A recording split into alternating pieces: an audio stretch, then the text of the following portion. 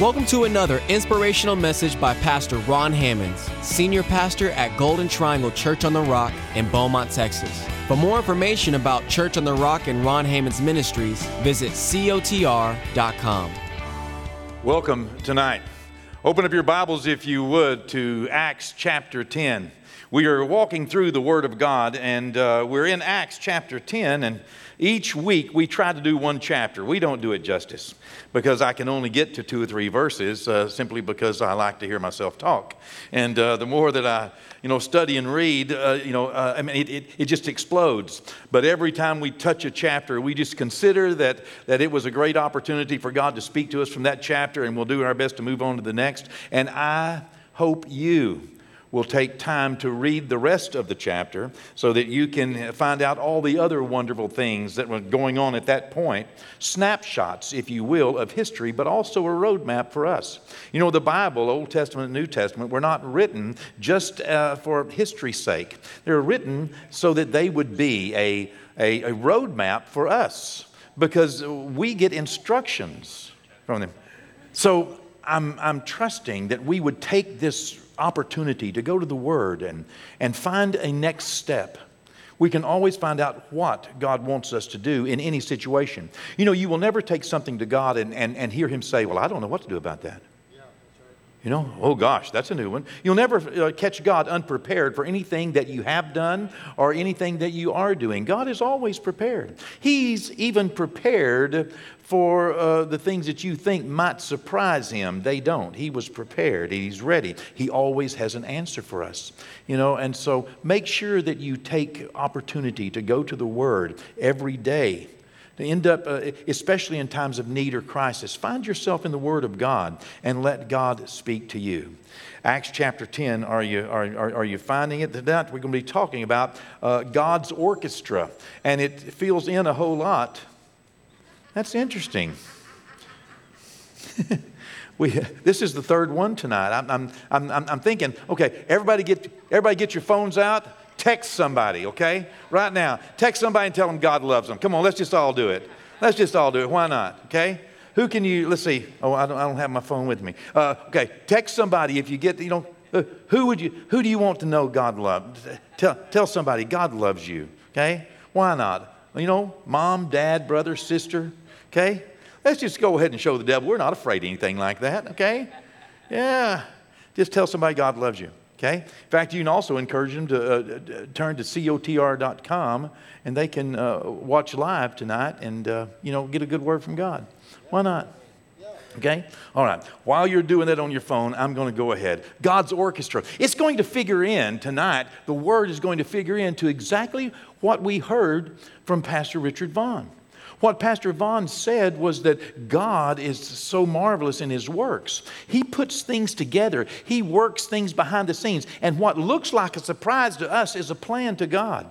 God creates these chains, and we are standing on someone else's shoulders, always connected to other people. And people who come after us will be standing on the things that we do. Isn't that great? I mean, the church is more powerful, more productive. It's going farther and faster, and it's doing more than it ever has in history. The church is alive and well, and it's alive and well because generations before have laid foundations, and we stand on those foundations, and we are leaving the church better than we found it, okay? Whenever I leave planet Earth, the church will be better than it was when I was born. It'll be bigger than it was when I was born. It'll be greater, more powerful, more productive, and that's all we can ask. All we can ask in life is that anything that we touch and anybody that we interact with, whether they like us or don't like us, whether they are like us or are absolutely not like us, that we left them better than we found them, okay? And that is often just because we lift up the truth in the gospel of Jesus Christ. Well, in Acts chapter 10, by the time we get to Acts chapter 10, the gospel of Jesus Christ has been well on its way around the world. You know, the last few weeks we've gone through, chapter 1 through chapter 9, and we have seen the church is growing in power, growing in steam, growing in strength, and in stature. I mean, it's doing well. And after Pentecost, When God poured His Spirit out in Acts chapter 2 and 3,000 people were saved, I mean, these people, the Bible says, they were from nations all over the place. They were devout Jews from nations all under heaven. And when they left and went back home, they carried Jesus back with them. Can you imagine them getting back to their synagogue and saying, listen, we found Messiah, and began to teach about Jesus of Nazareth as the Messiah? I mean, the Word of God, the gospel was spreading around the world that there was a Savior, and faith in Him can save your soul. But they were only preaching to Jews. And then in Acts chapter 7 and 8, with the stoning of Stephen, all of a sudden we find that great persecution arose because of the stoning of Stephen and all of the all of the religious leaders. They got really empowered, and they began to wreak havoc on the church in great persecution. And so people scattered, and they went out into all Judea and Samaria, the Bible says, and they preached Jesus. But again, they only preached to Jews. And so we get to Acts, chapter 9 last week. And the Apostle Paul is on his way to find Jews that are believers in Jesus. And he's headed toward Damascus. And he gets gloriously saved, and then he begins to preach, but he preaches only to Jews. Well, Acts chapter 10 is where God is going to shine a first light on what He was always wanting. He was wanting to bring salvation through the Jews, but He was wanting also to take salvation to the Gentiles. And so this is where we're going to see one of the first fulfillments, one of the initial fulfillments of what Jesus said, that you shall receive power after that the Holy Spirit has come upon you, and you shall be witnesses unto me in Jerusalem, Judea, Samaria, and the uttermost parts of the world. This is that initial biblical fulfillment of the uttermost parts of the world, because now this guy that we're going to read about in Acts chapter 10 is going to get saved, and he's a Gentile, and it's going to shock people and perplex people, confuse them and confuse their doctrine, and God is going to parlay that through generations to me and you sitting here. Okay? That's why we're here. Acts 10 opened a door for us to be included in the message that Peter and James and John and everybody else imagined was a Jew thing, that you had to be a Jew to be a Christian. Okay?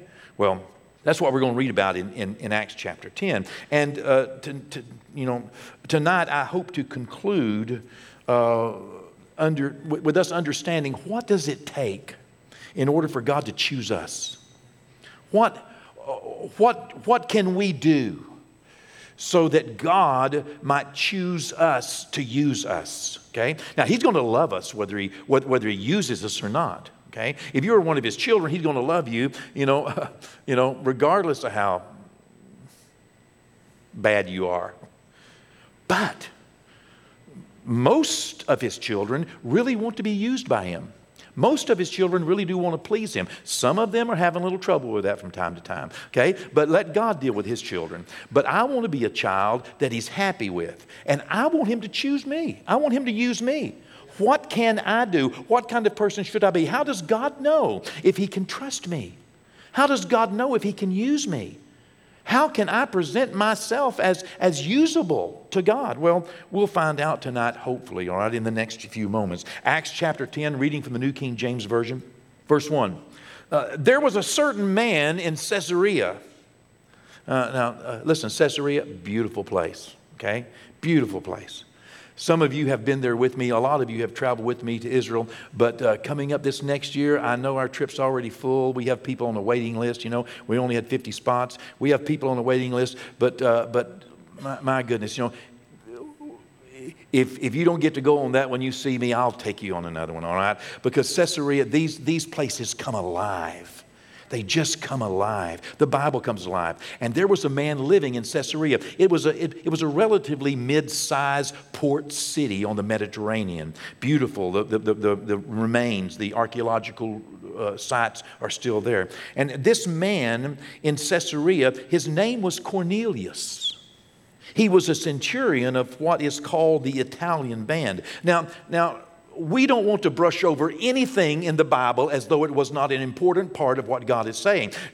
Every jot every tittle, every line that is crossed, every little, highlight of a word means something to God. His word is perfect. And so we don't want to just pass too quickly over this first verse because it just says this man named Cornelius lived in Caesarea and he was from an Italian band and he was, in charge of 100 soldiers. That's what it basically says. Cornelius, he's a Gentile. He's not a Jew.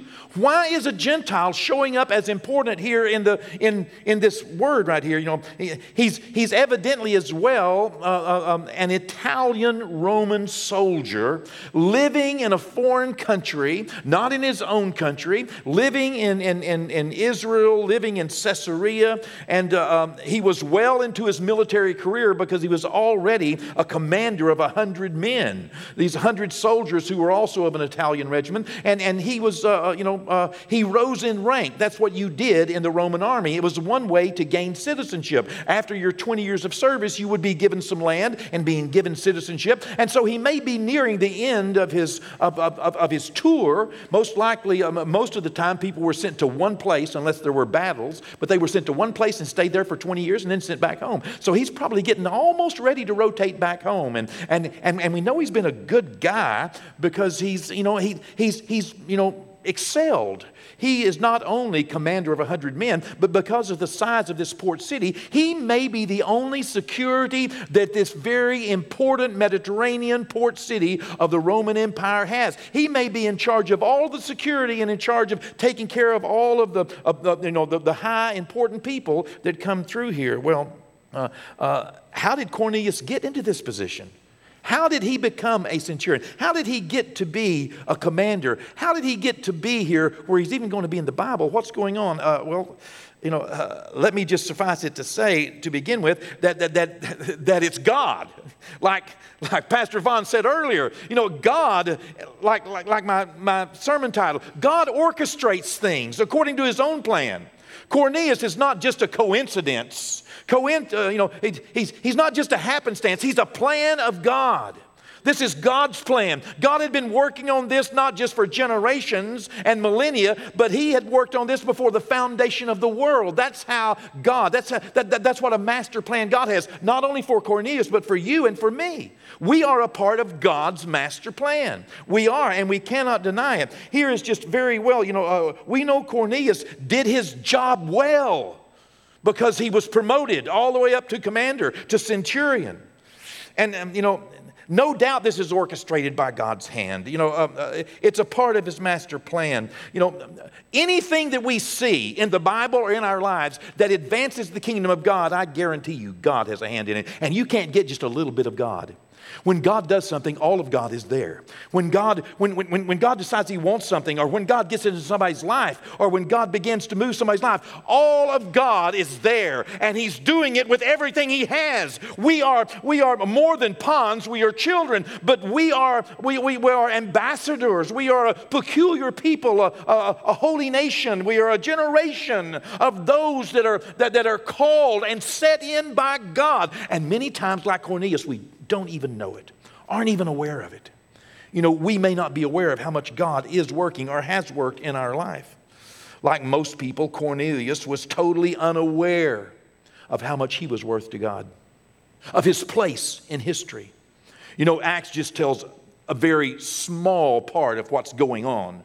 And Acts, is just a part of about 40 years, a little less than 40 years of what went on in one place, in one time, to one group of people. That's all it is. And so, can you imagine the magnitude if everything was written and all the things that God is doing and has done? I mean, somewhere your name and my name would be there, and we would be totally shocked, surprised. We would be flabbergasted at what God did in order to bring us to salvation, and then how he used us to affect other people and other people and other people, and how that turned out, to us sitting here from Cornelius. It's amazing. It's amazing to me. But how does a person get to where Cornelius was? Cornelius was right where God wanted him. He was the perfect person in the perfect place at the perfect time. How do you get there? How do you do that? How do you put yourself, or how do you help yourself be the kind of person that God would choose? Because there were a lot of Gentiles. There were a lot of military people. There were a lot of praying people. There were a lot of giving people during this time. But why Cornelius? You know, God chose him and wrote his testimony in here so that we too could use this to understand what God is looking for in the life of one of his children or someone that he wants to bring to Christ. What is God looking for in the people that he chooses to use? Well, you know, what is the normal course that God takes to lead people to their perfect place to embrace his will? What does it take to hit those important waypoints? As a pilot, if I'm going to fly from here to Montreal, I don't fly straight from here to Montreal. I hit waypoints along the way. And every time I get to one, I check to make sure that I'm on course and I'm there. Then I fly to the next one and fly to the next one and fly to the next one. You know, that's the way life is. How can we make sure that we hit those certain waypoints along our journey to destiny to make sure that we are on course and that we're where God wants us? What does it take? You see, it is God that promotes people. God sets one up and he takes another one down. He sets us in the body as it pleases him. He calls us according to his plan, not our plan. And, you know, everyday ordinary life is the chance that God gives us to impress him. He's going to love us whether we impress him or not. But everyday ordinary life is the chance that we have to impress God. Because God chooses people out of obscurity, out of everyday ordinary life. He doesn't, you know, he just does. He chooses greatness out of obscurity, and God will love us whatever we do, but he may have a hard time promoting us if we don't present ourselves well and act right. Amen? He may have a hard time. I mean, you'll have a hard time getting a job if you don't act right. You'll have a hard time keeping a job. And God's job is no easier. God does not have an easy job. His job is hard. You might say, what do you mean it's hard? You're all he has to work with. He's trying to get you to do his will every day. You walk around lost people, hurt people, broken people all day long that God loves and wants to reach out to. But it's hard for him to get you to do that. You probably have a Bible on your phone carrying around with you all day long, but it's kind of hard for him to get you to go there so he can tell you something. You know, I mean, come on, we're all he has. His job's not easy. There's no doubt that Cornelius had been called by God. He's a man of destiny. He doesn't know it. But there's no doubt that God has called him. In fact, God called him even before he was born, before the foundation of the world. You know, we were in Christ. You know, God knew the end from the beginning. He knew my life. He knew what David had done, was doing, and was going to do before he ever made him king. Wow. He loves us. But I want to be used by him. Cornelius, you know, like Jeremiah, you know. God told Jeremiah, before you were formed in your mother's womb, I had already decided what I was going to do with you, boy. I knew you before you were formed in your mother's womb. And I had already sanctified you and ordained you as a prophet to the nations. Wow. Great news, you know, for Jeremiah, but we must remember that just because Jeremiah was called didn't mean it was a sure thing, because many are called, but few are chosen. The difference between being called and being chosen is many times are we willing to act right, be prepared, be promotable, be presentable, and actually end up being in a place where God will choose to use us, not just call us. I mean, God's calling everybody. Everybody is called. But are we able and willing to be used in that day that God needs to choose somebody? Well, Cornelius was. What makes a person a good choice for God? Why was Cornelius chosen? You can get the rest of my tape for $29.95.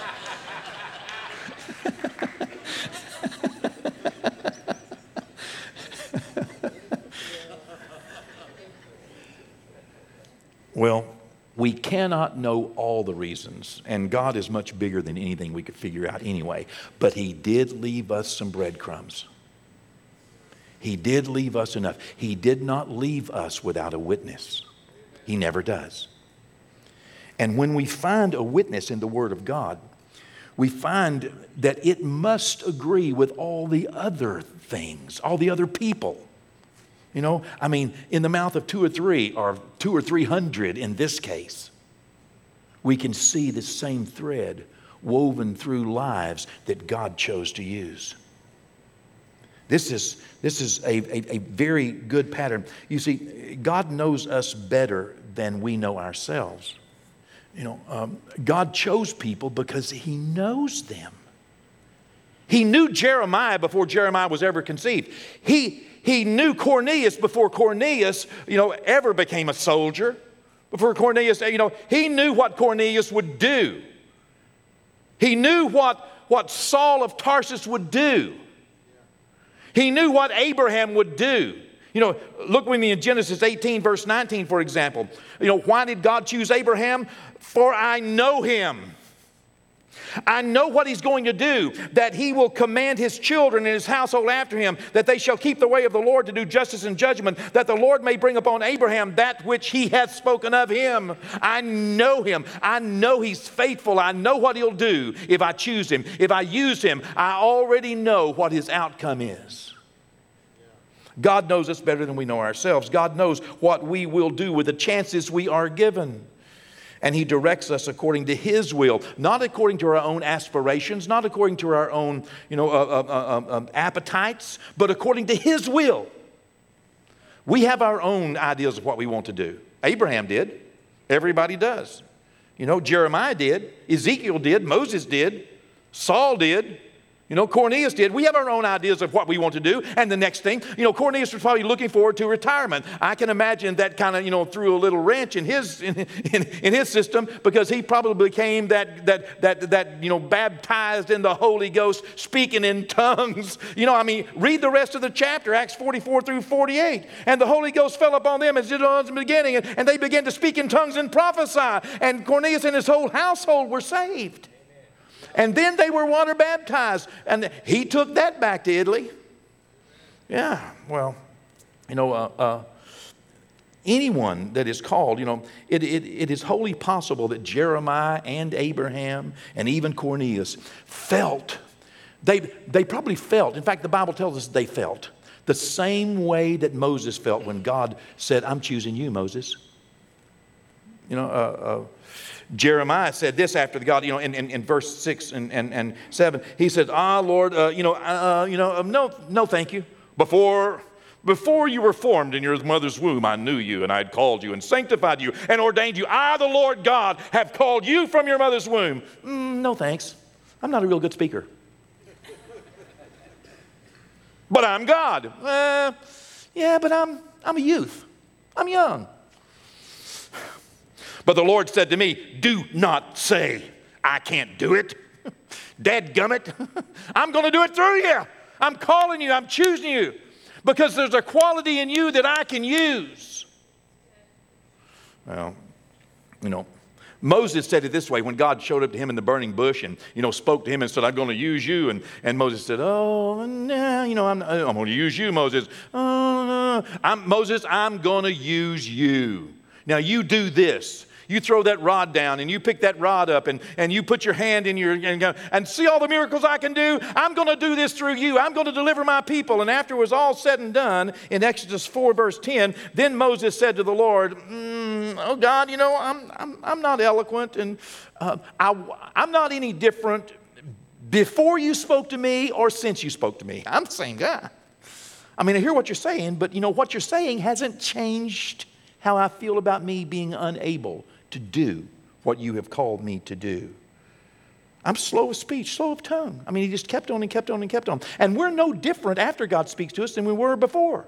But there's some quality in us that God wants to use, and He chooses a certain kind of people. Evidently, He chooses the people that aren't full of pride, aren't full of themselves, and don't even imagine they can do what He's called them to do. Evidently, that's one good common thread. He kind of resists the proud. He gives grace to the humble. He gives ability to people who don't think that, who don't feel worthy and understand that what you're calling me to do is a holy thing. And my goodness, I don't know that I can do this. But for those people who are saying, I'm not doing it. Let me up there. I want to be up there. He kind of resists that. You can see it through, such was Diotrephes. I can go on and on and on. Simon the sorcerer, on and on and on with people who said, I can do this. Just give me a chance. No. It's the people that are humble and didn't know they were going to be chosen, didn't know they were going to be called, didn't know that at 15 years old, they're going to hear a message and all of a sudden stand up and say, that's me. Paul told Timothy, listen, Timothy,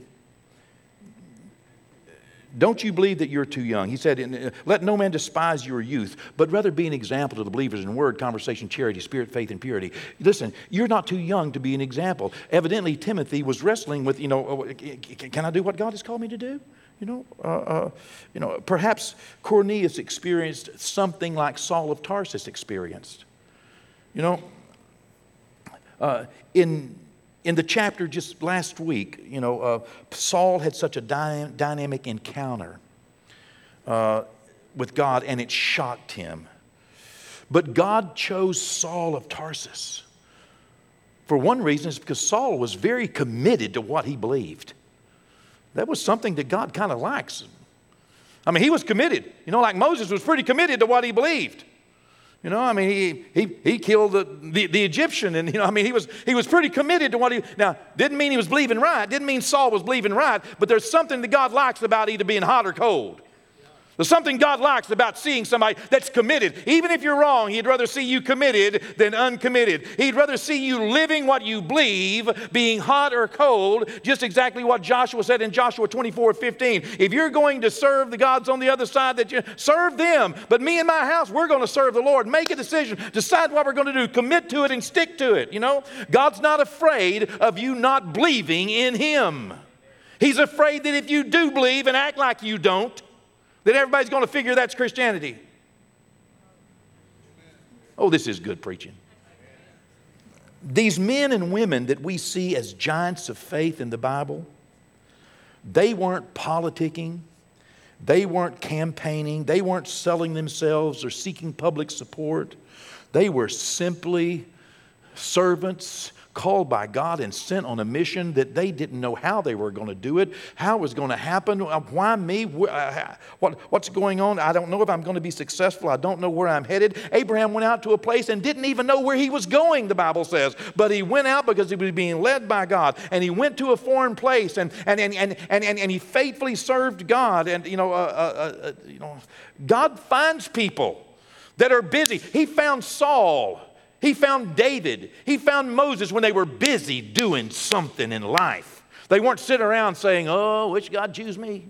Waiting. No, I'm waiting on God to choose. No, he found somebody that was figuring they were already in the place that was the best they were ever going to be, and they were going to make it as good as they could right where they were. That's how Joseph did. Whenever he was in Potiphar's house, whenever he was a slave, whenever he was in the pit, whenever he was in prison, whenever he was in the palace, he figured this is the best it's ever going to get, and I'm going to be content, and I'm going to be committed, and I'm going to be the best prisoner that this place has ever had. And he became one of the trustees. Whenever we realize that life is the chance God gives us every day, ordinary, day in and day out, humdrum life, being committed and content and working hard in life. Life is the chance God gives us to impress Him. How are you going to handle where you are? Not how are you going to just sit around looking for something else or someone else or somewhere else and never being happy. Do you know, if you're not happy and content and working where you are, you won't be happy and content and working anywhere you go. Your next marriage is going to look just like your last one. If it's up to you, you are going to be the same as you were. Now, if you worked hard and somebody else bailed on you, well, you'll work hard in your next one. But if you just skated and didn't do what you should have done in your last one, most likely that's what people should expect you to do in your next one until they see you working hard in life, until they see change. I don't know how I got into that, Wendy, but I sure would like to get out. How you worked at your last job is how you work on your next job. Now, you can't help it if the company bellied up, or you can't help it if you work for a person that didn't like you and fired you. You can't help that. But how you worked and how you felt and your attitude and your gratitude in your last job is what is going to be on your next one. God knows that. That's why he reaches into people's lives like David, who didn't even care if he was invited to the party. He wasn't looking to be, shepherd of the month. Hello? All of his brothers were invited to the party, and they were going to choose a new king, and the prophet was there. David was out on the backside of the desert tending a few sheep.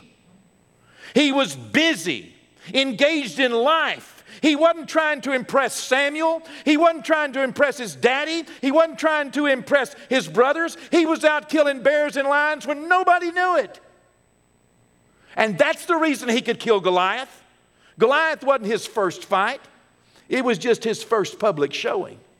God called him out of obscurity because he had been faithful in the backside of the desert with a few sheep. And Jesus said, how you act when you're dealing with somebody else's stuff is how you'll act if I give you your own. And if you're faithful over a little, you'll be faithful over more. And if you're unfaithful in a little, you'll be unfaithful in much. Don't think that whenever I give you $1 million, you'll start tithing. You won't. What you're doing with the money you have in your pocket is what you will do with more. That's what Jesus said. Okay, back to Cornelius. Acts 10. We only got to verse 1 so far. And I didn't finish with it, okay? Let me make sure you understand the threads. We should be working hard, committed and content with where we are,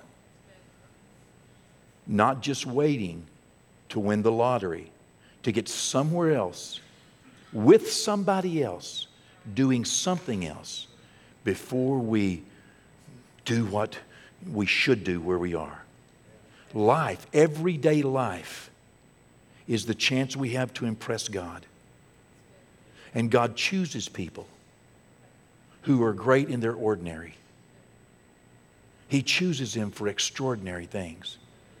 We don't get to choose many times what we go through, but we can choose how we go through it. There was a certain man in Caesarea called Cornelius, a centurion, what was called the Italian band, a devout man, one who feared God with all of his household, who gave alms generously to the people and prayed to God always. About the 9th hour of the day, he saw clearly in a vision an angel of God coming in and saying to him, Cornelius. I'll encapsulate what he said. I'm choosing you, Cornelius. I'm choosing you. If Cornelius could have heard the full story, God would have told him, I chose you a long time ago and I've been watching you. You've been faithful, Cornelius. I've had my hand on you. That's why you've been promoted. I've been watching you. You're doing good. I want you to be an ambassador for me. And Cornelius, your name is going to be spoken in churches and in homes and in Bible studies all over the world in languages you cannot imagine.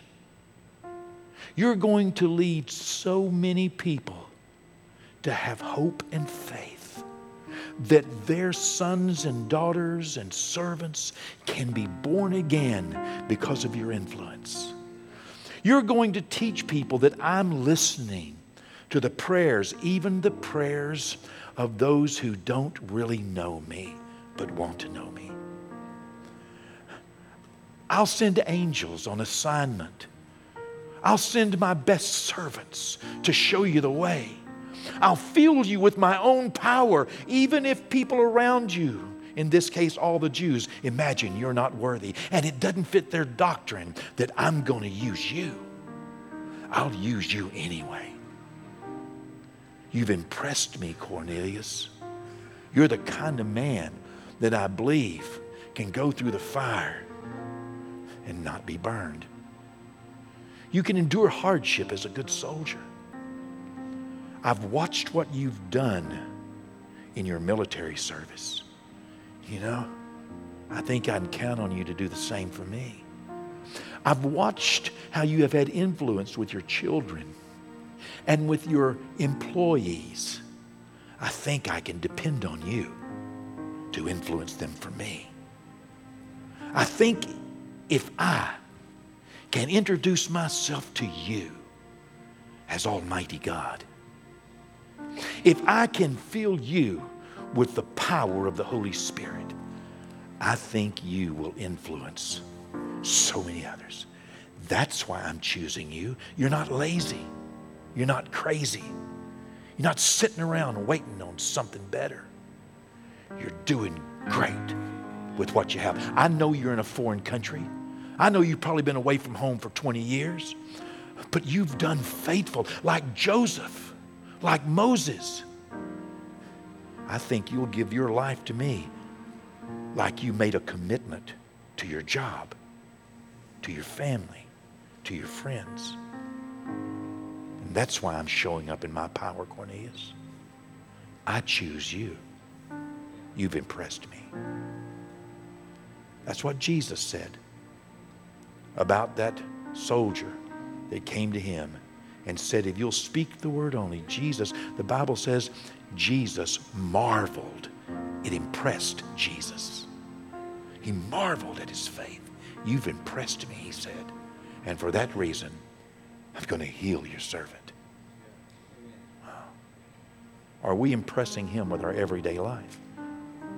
Or are we just complaining about the prison we're in, the foreign country, the job we don't like, having to be away from home? You know, come on. Let's be content. Let's be committed. And let's do what our hands find to do, like the Bible says, as though we were doing it for the Lord. Amen.